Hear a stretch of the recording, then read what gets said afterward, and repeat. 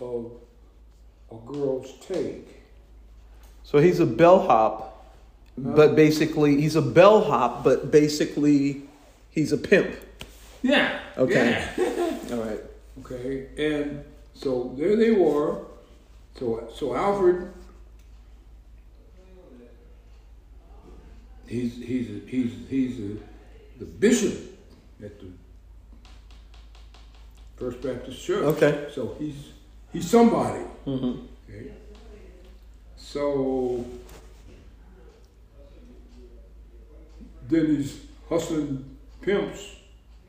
He's pimping these girls at the hotel and making big money. Okay, so what year are we talking about, and what is big money? We're talking in the 50s. Okay. Yeah, we're talking in the 50s. And what's big money? Well, I don't any amount, because no one told it. No one told it, but from the things that were bought. So you're looking at the purchases that he had. Oh yeah, things that they bought for their families and their extended family and stuff like that. Mm-hmm. So then, all of a sudden, this whole house of cards that's driven by the prostitutes giving up 60% of their take at the hotel, someone turned state's evidence. Did you ever find out who it was? Oh yeah, they knew who it was. Oh, they did? Yeah.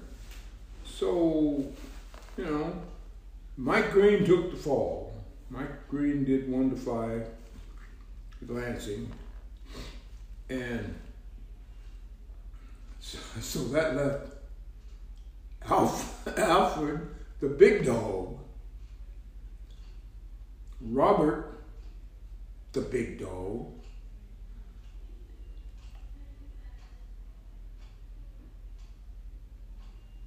Eddie, a small dog. Who? Eddie. Eddie was a guy that was dating Liz, her grandmother. And so, but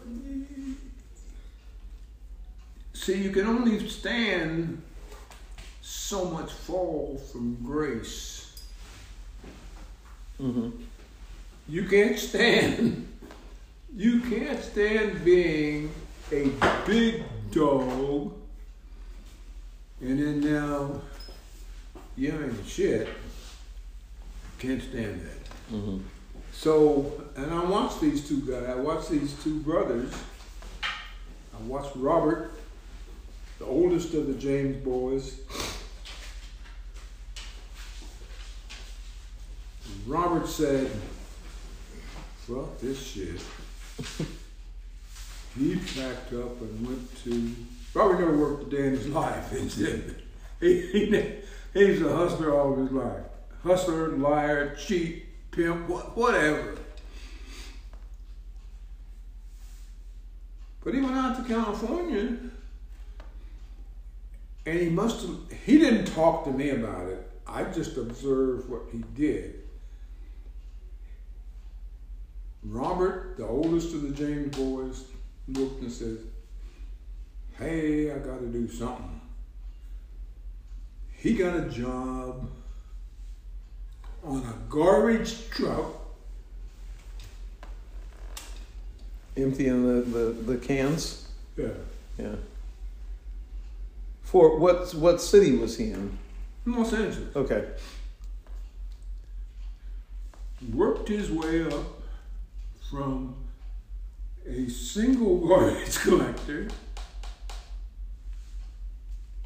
where he had 150 truck drivers reporting to him. Wow. But did he own the company, or he? No, he was a worked his way manager. up. Yeah. Yeah. Okay. Yeah. Uh-huh. So So Robert is what we call a survivor. I mean, he looks around and says, wait a minute. I've gotten my ass kicked in Great Bend. Now I'm out here in LA. What am I gonna do? Mm-hmm. And that what is you gotta find something. Right. And he did. Alfred, on the other hand, the deacon, when he fell from grace, he fell from grace. He was a responsible, got it going kind of person until he fell from grace, and then his mentality reverted to a 6-year-old child. And you witnessed this? I witnessed it. Okay. And did people talk about it? Not to me. Okay. And what was the fall from grace? The fall from grace was the squealing of the prostitute Mm-hmm. on the system. Okay. That was Alfred the deacon in the church. Yeah, he was a deacon. Yeah. Mm-hmm. And this was in Great Bend? Mm-hmm. Okay. Mm-hmm. Right. And your grandmother, That's what I was going to ask you. she was she worked for Monty Parrish and lied about how I'm taking calls from Monty Parrish tonight. I don't think she's taking any calls from Monty Parrish. Anyway, she got fired. So she was a prostitute? No. What No. was she? She was the head of the maids. Okay. Didn't make much money, but Mm-hmm. she had a steady job. She made about, at that time, I used to do her taxes. She made about $1,200 a year. So why did she get fired? The system collapsed. Monty Parrish was the owner of the Parrish Hotel. When that whole system collapsed, he lost the motel. He went to prison. Mm-hmm. He And went, what did he go to prison for? What was the? or I don't know. I can't tell you the specifics, Mm-hmm. but he did go to prison. Okay. Yeah. So you said the system collapsed. What? Well, if there are no prostitutes, Okay, because there were no prostitutes. Because the prostitutes didn't want to give 60%. No longer wanted to give 60%. they wanted to, but after somebody squealed, and then the prosecutors go in and jail people and all that sort of stuff. The system is dead. Okay. So do you think Mr. Parrish went to prison because of something in the prostitution ring, or No, okay? no. And you don't have any idea what it was about, what his prison sentence was about? No, I don't know what it was. Okay. I probably did at the time. Mm-hmm. And that would be it. But pulls it up, and there was no anchor. There was no anchor at the end of the. Yeah, Okay. it had rotted off or rusted off or whatever. So I was on the bridge at the time, and the Ghost and Dial made the report. No anchor, no chain, no pain, no strain, no anchor, just chain. And the captain went ballistic. He went ballistic. So there was a young man who was a up and coming. I thought he would be. I would have heard from him now. He was an up and coming cartoonist, and he was on the deck at the time, and he did a sketch of the captain going ballistic. At that, no pain, no strain, no anchor, just chain. So some of the senior officers saw the thing and recognized that it was funny, but it wasn't funny. Okay. So the senior officers could then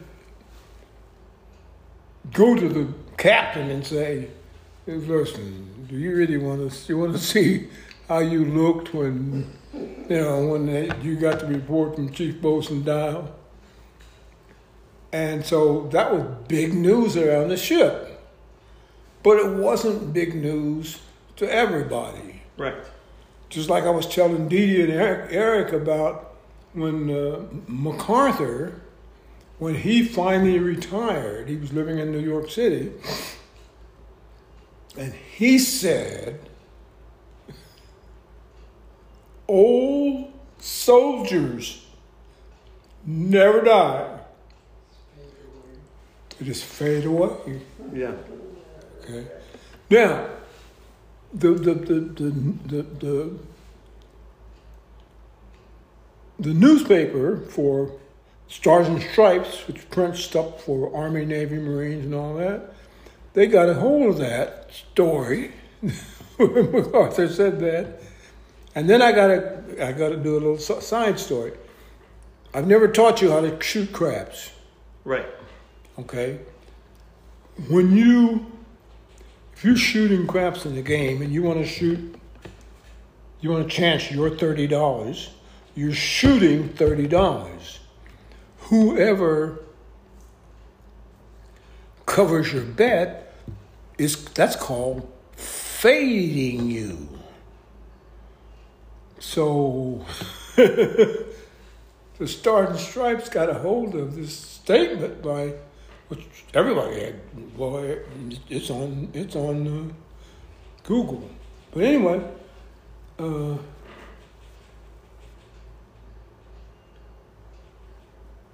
they changed it. Instead of saying old soldiers never die, they just fade away.